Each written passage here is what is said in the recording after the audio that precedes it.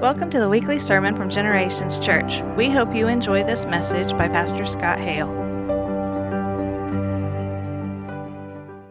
Okay, let's dive in here. Welcome. Part 2 of our series. We're taking a trip to the dark side of the spirit world, and we're talking about spiritual warfare, demons and Satan and possession and all those kind of things. The real question is, do you believe it? Do you believe this stuff? Do you really believe that there's all this happening in the unseen world, or is this just some kind of a mythology that we snicker at around Halloween? Well, if you are a follower of Jesus, it's very hard to avoid it because these topics, they're not isolated to some obscure book of the Bible or just one passage or two. Spiritual warfare is central to the most central character of the Bible, and that is Jesus. He talked a lot about it. Last week we showed how Jesus comes on the scene and he tells everybody in Matthew 12, if it is by the Spirit of God that I drive out demons, then the kingdom of God has come upon you.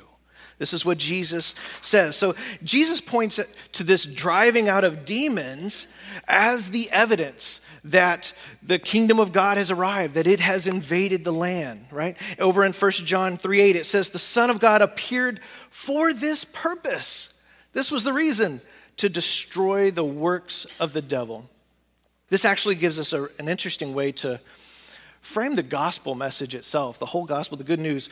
What is the gospel message? We could look at it this way, that the gospel is, in one sense, the recovery of authority. It's authority that was lost by humans, recovered by Jesus. The story of the recovery of authority, we could summarize it like this. Number one, God is creator of all and he holds all authority. God is God. No one else is God. He holds all the authority. We're told that Satan was expelled from heaven for trying to usurp that authority. There's some sort of insurrection that happened after that. That God then created the heavens and the earth, and then he delegated that authority to the human creations on the earth. He told Adam and Eve to subdue the earth, to rule over it, which isn't about the way we think of ruling over. It's not being a tyrant over creation, but in the sense of this word, it's more caring for creation, having responsibility. We're made in the image of God. We have responsibility for reflecting his loving authority over creation. And then number 4, Satan tricked us into giving it all to him. Then number 5, Satan now rules as the prince of the world, we're told in Scripture. It's this Greek word archon. It means a limited ruler over kind of like a region. It's like the governor of a region. It's not the king of the whole kingdom, but it's like this little limited ruler. He's the archon, the prince of this world.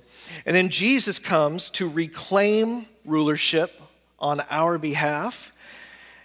And so our salvation, we look forward to this. Salvation includes ruling and reigning with Christ, which is a fascinating thing. Ruling and reigning with Christ, it helps us to make sense of a whole bunch of claims that we see in scriptures, things that honestly I didn't always understand when I was growing up. This ruling and reigning with Christ someday, because I was always like, well, God's going to rule and reign, right? God's the king. What does this mean for us?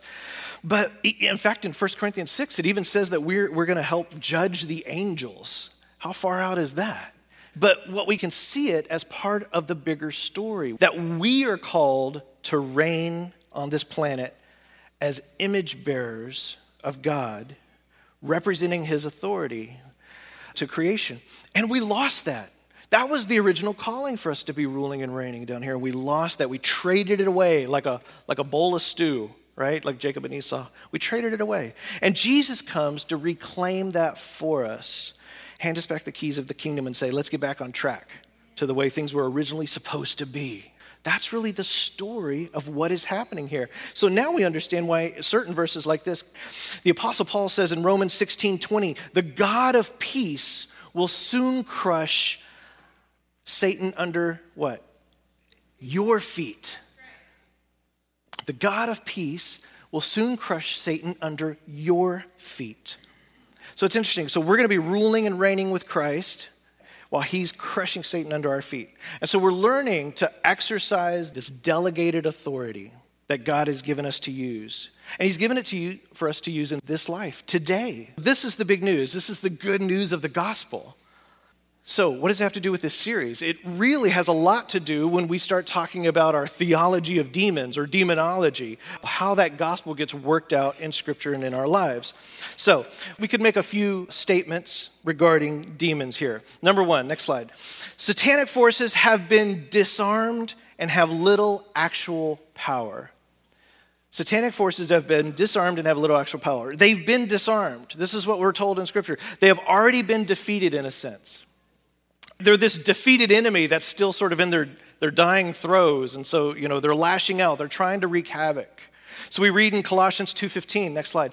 It says about Christ on the cross, it says, having disarmed the powers and authorities, he made a public spectacle of them, triumphing over them by the cross. He makes a public spectacle, triumphing over them in the cross. So when Jesus ascended to his throne, it's the throne of his kingdom. He's given this crown. He triumphs over the things of this world. He triumphs over violence and manipulation and the works of the devil. And truth now reigns supreme. And because that's where we see his truth, which is this self-sacrificial love. It's the greatest truth. And lies are defeated through the cross. The cross, the defeat has happened. It's already happened. The battle has happened. So demons have very little power. However, they do have a kind of indirect kind of power, especially when it comes to Christians, which brings us to point 2. Next slide. The only power that demons have against Christ followers is manipulation through deception. Manipulation through deception. If you have your Bibles, turn over to Genesis 3 so you can see this yourself. Genesis 3, right in the very beginning. Now, by the way, a little side note. Sometimes when the Scripture talks about Satan, it'll mention Satan. Sometimes it's talking about the actual person, the individual of Satan. Sometimes it's referring to demons in general, the ones whom Satan operates through. So you get that sometimes. In Genesis 3, verse 1, there we go. It says, we can read about this sort of crafty, manipulative, lying approach of our enemy. It says, now the serpent was more, what's the word in your translation out there? Cunning, subtle, crafty. Right? Anybody have another one? Shrewd. Yeah. Okay. Good. So he's cunning, he's crafty, subtle, shrewd. We're kind of getting a picture here, right? This clever, crafty. This is the first thing we are told in the Bible about this enemy, Satan. Watch out for your interaction with Satan, is what the Bible's telling us. With this kingdom, it's going to be very subtle in its manipulation. Notice what it does not say that Satan was or his tactic is. For the serpent was the most powerful of all of God's creation. He overwhelmed Eve with his massive force and strength, and he forced her to, right? That's not there. Why? The Apostle Paul tells us that Satan masquerades as an angel of light. He's a masquerader. Is that a word? And in Scripture, light represents what? Clarity. Light represents truth and clarity. So this is what Satan masquerades as. He comes as clarity, knowledge, wisdom, and understanding. Satan, he doesn't come out and try to jump scare you and roar, right? That's not usually the way he works. He comes alongside us and offers us some good advice, right? He comes, he invites you over for tea, and he just says, let me just ask you a few questions here. Have you ever thought about this? You ever thought about this? And he kind of pulls us off track with his words. He comes alongside. Have you ever considered that? Have you ever considered this? He's persuasive. He appeals to our need to be right. We have a need to be right, and we have a fear of being wrong. Don't we all have like this sort of recurring anxiety if we're in an argument or a debate or something, or we're in something like that, of being the one who was wrong? It turns out, isn't that like the worst news ever? You find out you were wrong. Oh, he appeals to that. that anxiety, that fear of being wrong. We have a craving to know it all and to have it all figured out. He appeals to that. He says, I have the hidden wisdom. I have the hidden knowledge. And it's ironic because he deceives us by convincing us that everyone around us is the one deceived. Right? Does that sound like something maybe we talked about last week? Does that sound like pride? The way pride works? It's the more you have it, the more you think everyone else is the one with the problem. That's the way Satan works. And it makes sense because pride is the ultimate self-deception, isn't it? Deception and pride go hand in hand. So the serpent was more crafty than any of the wild animals the Lord God had made. Now this is an interesting passage. We won't get too far into this because this is kind of like one of those home life discussions we could get into.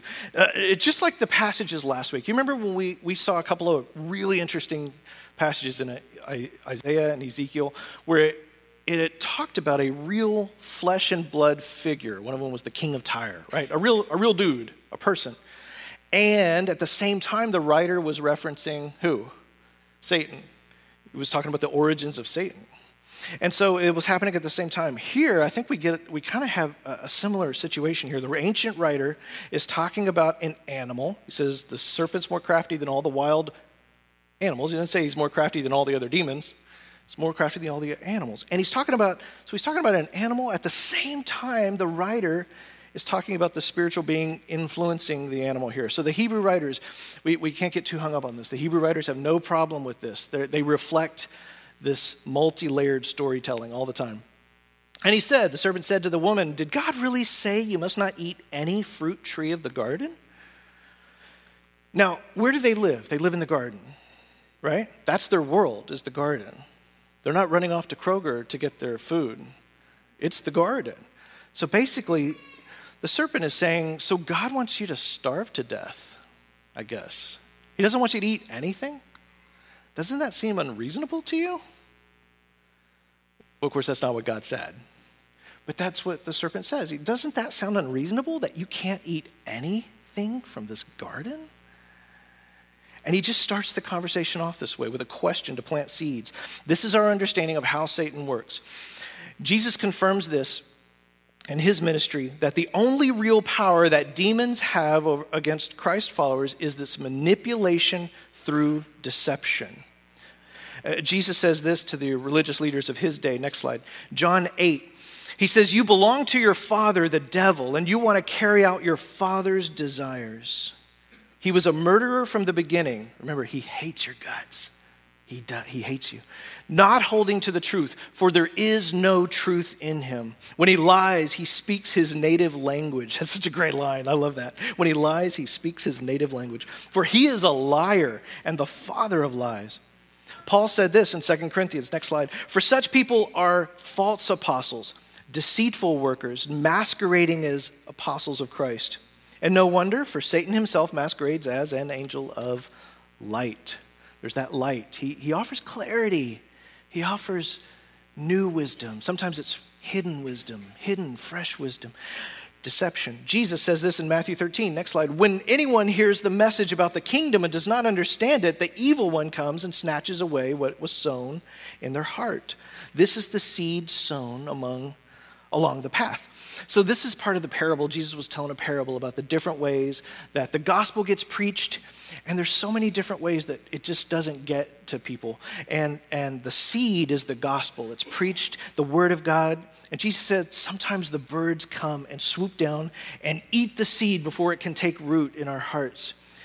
And Jesus says that's Satan. When people hear this good news, they get a little confused and like, and then Satan says, "Yeah, but what about this over here? Remember that? Have you thought about this?"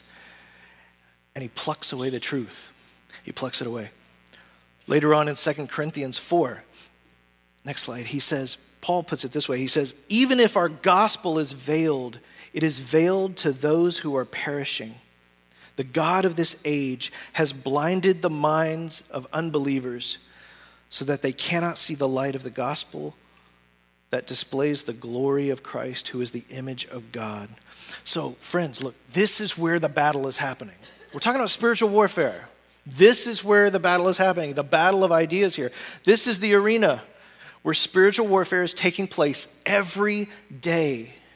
Every day. As you and I, we're trying to obey Jesus in making disciples. That's what he told us to do. This is what we're up against. This deceiver. And sometimes Satan he'll flat out teach falsehood through bad philosophy. And he'll come at people with an antichrist worldview. That's the tactics of our enemy. Paul says this when he's writing to Timothy in chapter 4, verse 1. You can go to the next one.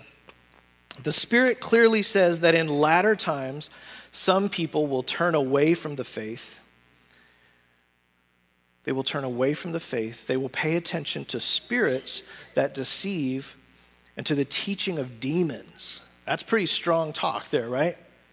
People are going to pay attention to the teaching of demons. It doesn't mean it's going to be a Satanist who stands up before you and says, I'm a Satanist and I'm going to try to sway you. It's deception, right? It's the angel of light. There's going to be spirits whose very job is to teach falsehood, to just pick and nibble at the truth when it's proclaimed and just kind of flood the mind with all kinds of other theories, things that will just overwhelm the truth with so many options. And what about this? And what about that? What about this? Until the truth of the good news of Jesus just gets drowned out, which is what so often happens today. The truth of Jesus gets drowned out. And sometimes it's that simple truth, just that simple truth, that come back to the simple truth of Jesus. We let that be the center of everything. That's going to be our guide toward the light, that simple truth of Jesus. Here's why Satan's so effective. Next slide. If he can deceive us into thinking that he has power over us, we will listen to that lie and we'll give up the fight before it even begins. Instead of taking authority over the devil, we will listen to his whispers. He says, don't fight it. He comes along, he just says, don't fight.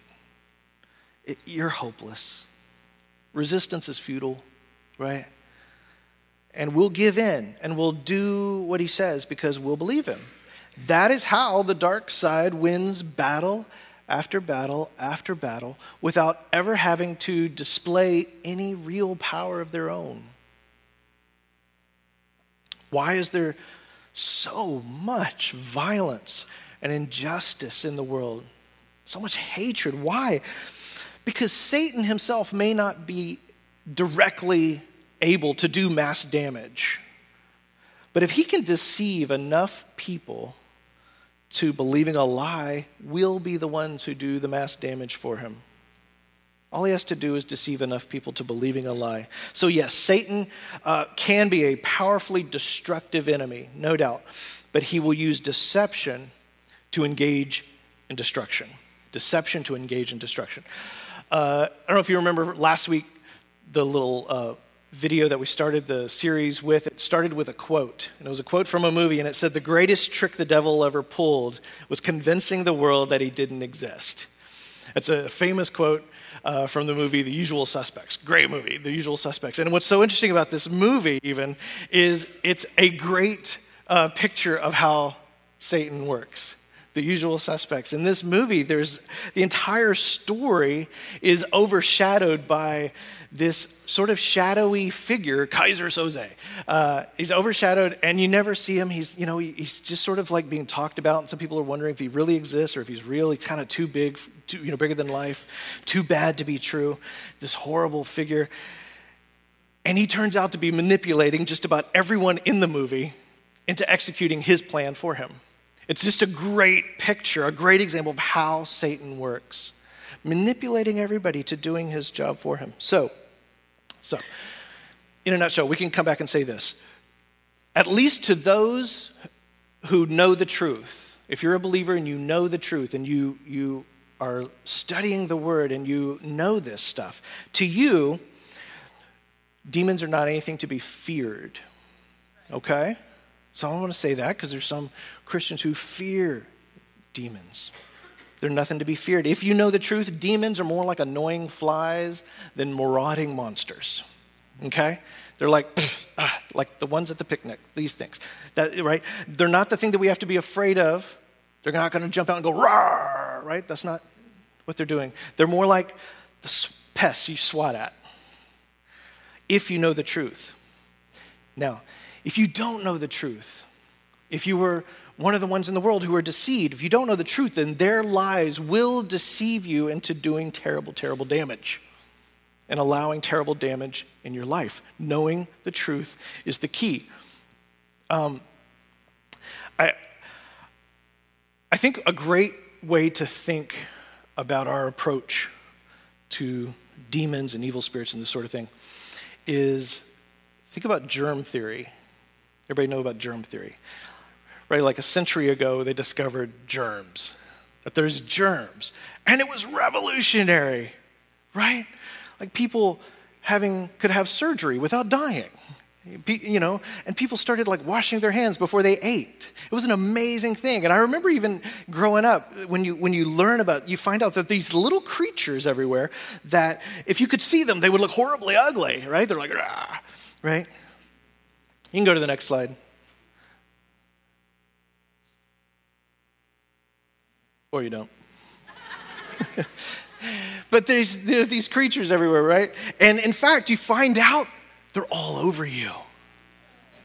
They're like in your mouth. They're going in and out of every hole you have, right? Everything you touch, every time you swallow, every food you put in your mouth. They're just everywhere. There's this whole unseen world of germs. Now, you can get fixated on that, right? And it can start to freak you out. It can start to make you phobic. And there's people who have an issue here because it's gotten out of hand. And so it can actually, it's debilitating for some folks, this whole idea. For some folks, until you realize, actually I can just live my life. Okay, they're everywhere, but they're not really stopping me from doing anything I need to do, right? So now, their reality means there are some things that I'm going to do different. I'm going to be wise about. I'm going to wash my hands, right? We teach our kids, go to the potty, you wash your hands, you know.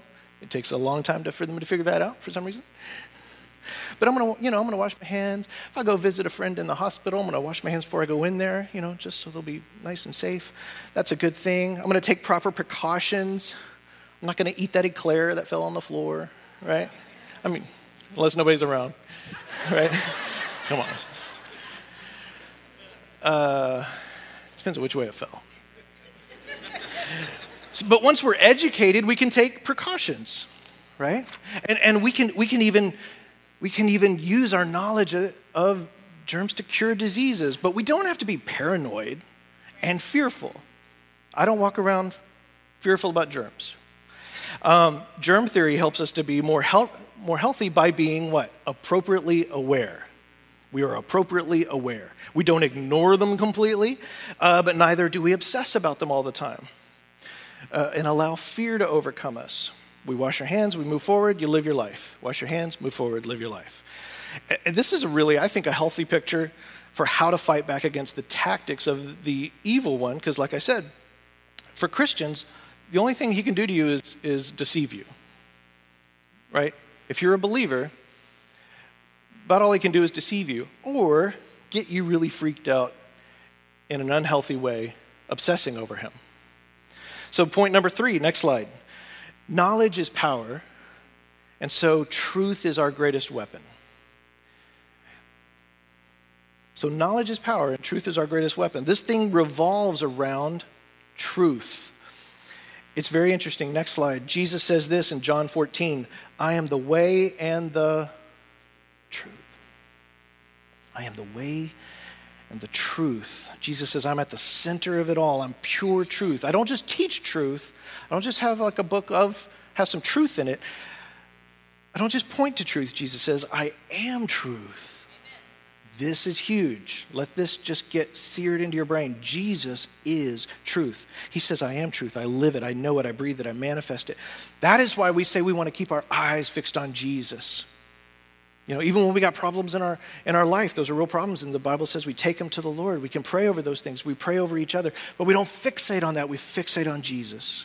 We fixate on Jesus. We keep our eyes fixed on Jesus, our ears tuned into the Holy Spirit, because the Holy Spirit leads us back to Jesus. That's what we do. Satan's primary weapon against you is deception and false ideas.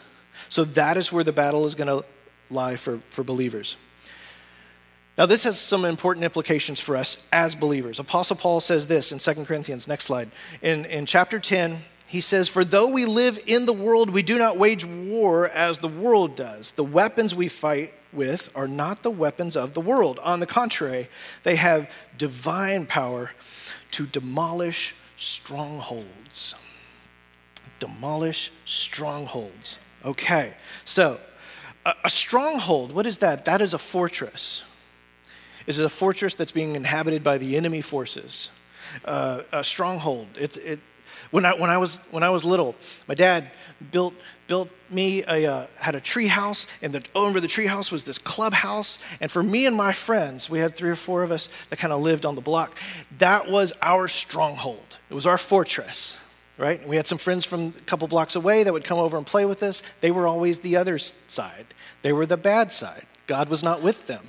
He was with us. We were mighty in his name. And so we would come together, and we would be in our clubhouse on the little roof thing. And, we're like defending it. We would blow a whistle, and they would come running. Ah, it was awesome. And they would come, and depending on how good they were that day with their slingshot, they'd be pew, pew, like pelting us with those things. And we'd be throwing rocks and frisbees at them. And then if they got too close, we'd pull out the BB gun. Boom, boom, right? Which you can't do today because you'll go to prison and your kids will go to juvie. It's just a whole different world. Back then, there was no big deal. We called that a Saturday. But that was our stronghold, and none were going to take it. It says, no, what are these strongholds that Paul says we're demolishing? He tells us in verse 5, we demolish arguments and every pretension. Do you see that? Powered by the destruction of fortresses, they destroy arguments and every. Well, up there it says defense, but there's a word that says it's the Greek word defenses or pretension. It doesn't mean like, oh, he's so pretentious or something like that. Pretension was this word. Metaphorically, they would use it they would use it in military terms for a high wall. It would be the high wall on your stronghold. But it also was used metaphorically for an argument that you would use during a debate. So you would throw up a pretension was an argument that would stop truth. It was a high wall of argument that would stop truth. Sort of like one of those ultimate arguments or ultimate comebacks that just like try to stop the conversation in its place. It was a lofty thought. It's like you ever see people get in an argument and they're like, well, you're this, well, you're like this, well, your idea is this and this and this. And then somebody throws out Hitler. Well, you're Hitler. That's it. You can't, you can't out-evil Hitler. So it's sort of the end of the conversation. That's a pretension. It's the high wall, boom, it stops all other arguments that try to come at every truth. Every lofty thought that these are the lofty thoughts that set themselves up against the truth. And so he says that we demolish these.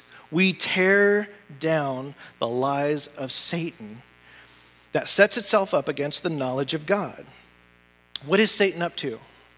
He's putting up these high defenses and walls to block people from seeing God's truth.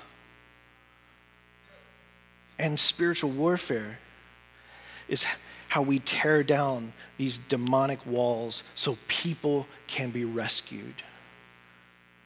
We are tearing down walls so people can be rescued. What does it say? And we take captive every thought to make it obedient to Christ. Now, sometimes that verse is used for our own individual thoughts. I'm having a bad thought, so I'm going to take it captive. And we can definitely use it for that. That's good. We can use the verse that way. But the context, if you look at the context here, Paul's primary emphasis here is going out there into the world and taking captive those thoughts that are trying to fight against Jesus in the realm of ideas, the knowledge of God, trying to fight against the knowledge of Jesus, the knowledge of God. I mean, there are so many crazy ideas out there, right? That just get in the way of people seeing Jesus clearly. Right? So many. And a lot of those ideas are just blatant lies that Satan spreads to deceive people, just blatant lies. A lot of them are silly religious ideas that religious people spread that actually become unnecessary roadblocks to people seeing Jesus. Anything that is a high wall roadblock to people seeing Jesus is what we're talking about here. It doesn't belong. Now, this is critical. Next slide. Let's look at this together. Being people of truth doesn't mean fixating on ways people read Scripture differently than we do. Because a lot of times that's the first place we go to. We want to be people of truth. So we need to find people who believe differently than we do and fix them. But rather, being people of truth is keeping our focus on Jesus, who is the truth, and becoming more like him. Being people of truth is about focusing on Jesus, becoming more like him. Being people of truth doesn't mean we become doctrine Nazis, ready to crucify any among us who might have a different take on a scripture or something like that, or a verse. Remember, we say this all the time, we can walk in unity. We can walk in unity without agreeing on every little thing. We can do this. What being people of truth does, what it means is that we become hyper vigilant at focusing on Jesus. Jesus is truth. Our doctrinal opinion is not ultimate truth. Jesus is ultimate truth, right? Truth is not a doctrine, it is a person. That is why our faith is not in a doctrine. Our faith is in a person. Our faith is in Jesus. He is our truth. He is our truth, and that's how we can walk in unity and not agree on every little thing, right? He is our truth. We become hyper-vigilant at focusing on Jesus, keeping our eyes on Jesus, becoming more like him every day in everything that we do and say. Become more, you want to be a person of truth? Become more like Jesus. Look at him and become more like him. That's where I'm heading. That's where I'm going. I'm going to be more like Jesus. A huge mark of maturity, and I'm having to learn this too, is learning to be a person of truth and humility. We can be both. You can be a person of truth and humility. And if we're looking to Jesus as the personification of truth itself, we're going to be more loving to other people, sure. But here's something else. If you are looking to Jesus, you're seeking to be more like him, you're becoming more intimate with him every day. I mean, you know Jesus. You're not just learning about Jesus, but you know Jesus. You're going to be more sensitive to when something does sound off in its content or its character. Okay? You will. You'll start to be more discerning in these things. We'll be able to see or hear, we'll be able to see or hear something and go, you know what, that doesn't seem like what I see in the heart of Christ. You will be more discerning the more you're trying to be like Jesus. So standing up against the lies of Satan, it can be tiring work, this spiritual warfare, but that's our calling, which brings us to our fourth point. Next point. Next slide. Every believer was created for the battle and is responsible for being prepared for it. We're all created for the battle. Don't ever get lulled into thinking you were created to be comfortable. You were created just to have a nice life and provide for yourself. You were created for a battle. It's our responsibility. In Ephesians 6, the Apostle Paul describes the way that we equip ourselves in the Spirit, and he compares it to spiritual armor. There's a lot of spiritual warfare, military type of language, even for people who are sort of, some of us are kind of uncomfortable with a lot of like violent warfare language. It's right there. He compares it to armor that we put on, one piece at a time. But it also means all the pieces work together. And in verse 10, see right there, finally, be strengthened by the Lord in his powerful strength. Put on God's armor so that you can make a stand against the tricks of the devil. Paul describes it as putting on truth, putting on justice, which is righteousness, putting on the shoes that you shore up so you can share the gospel with others, robing yourself with salvation, having the sword of the Spirit, the word of God. Now, I'm not going to re-preach this message because Dad actually preached an incredible message on this just two or 3 months ago in August. And so I encourage every single one of you, go back and listen to the podcast of this message that he spoke about and just insert it right here because it was awesome. You can hardly get a better synopsis of how to live according to your purpose in the midst of spiritual warfare, to be a person who knows who they were created for the battle, than this passage. Ephesians 6 and verses 10 through 20. We'll talk a little bit more about this in our home life groups this week too. But we put on the armor of God so that we can exercise the authority he's given us. He's given us this authority, but there's something we do. And that's what I want to point, that's the only other thing I want to point out about this verse extra, is that Paul is talking to Christians. You notice that? This is written to the church in Corinth. He's talking to Christians here, and he's telling them to do, so he's not talking to sinners and telling them, sinners, you need to, get saved so you can put on the armor of God. He's talking to the church, and he's saying, do this. So they're saved, they're new creations, but apparently it's not enough to just be new. You have to know that you've been made new. This armor of God isn't something we wake up with every morning, already put on. Isn't that interesting? We have to put it on. So you have a role to play in spiritual warfare.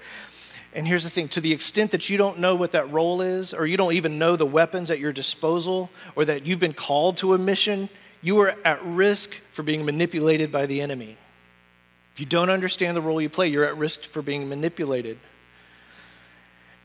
Now, Satan might not come along and convince you to give up on God, or to start worshiping the devil. He might not do that, but he would be happy for you to just lay down your weapons, for you to just walk away from the battle, because then you're no longer a threat to him, and you're no longer capable of living a life of consequence and being a blessing to others, if he can convince you of that.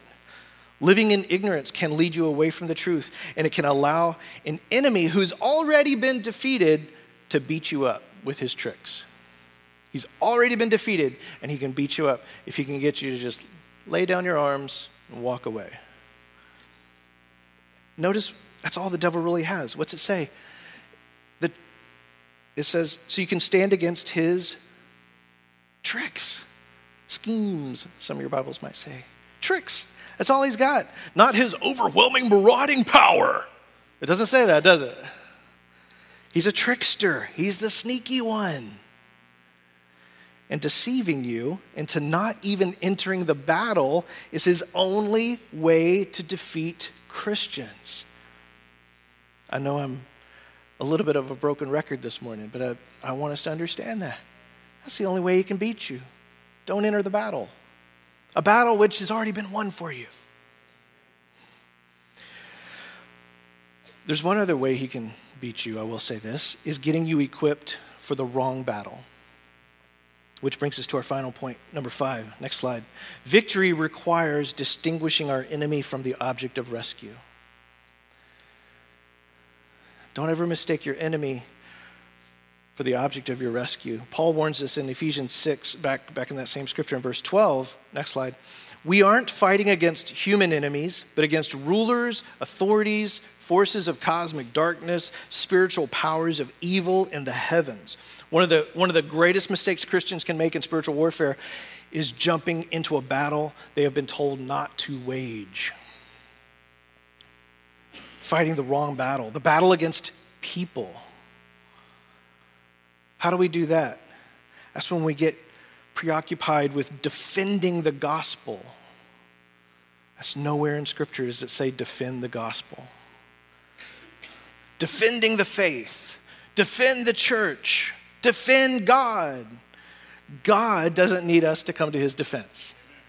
He's all good, right? He is our rescuer, not the other way around. He's our rescuer. So if we're deceived into thinking the battle is about defending the faith against the pagans, you know what? We're going to have utterly missed the point of our lives. And meanwhile, the pagans are all going to hell. right? Because we're like this rescue team who completely mistook the prisoners for the enemy. We're like SEAL Team 6 comes back. Did you get the prisoners? Yeah, we shot them all. Say, what? Right? We've completely missed the point of our mission. Next slide. Know your enemy. Love your neighbor. Know your enemy. It's the whole point of this message today. Is know your enemy. Know the way he works. Know your enemy. Love your neighbor. And don't mistake those two things. There's a verse in James chapter 4. Next slide. There it is. I've always looked to this, and this is a great verse, and I've always looked to this as a rallying cry for spiritual warfare. But I have to confess, just to be honest with you, I've only recently noticed the entire passage that it's a part of. Next slide. It says, God opposes the proud, but shows favor to the humble.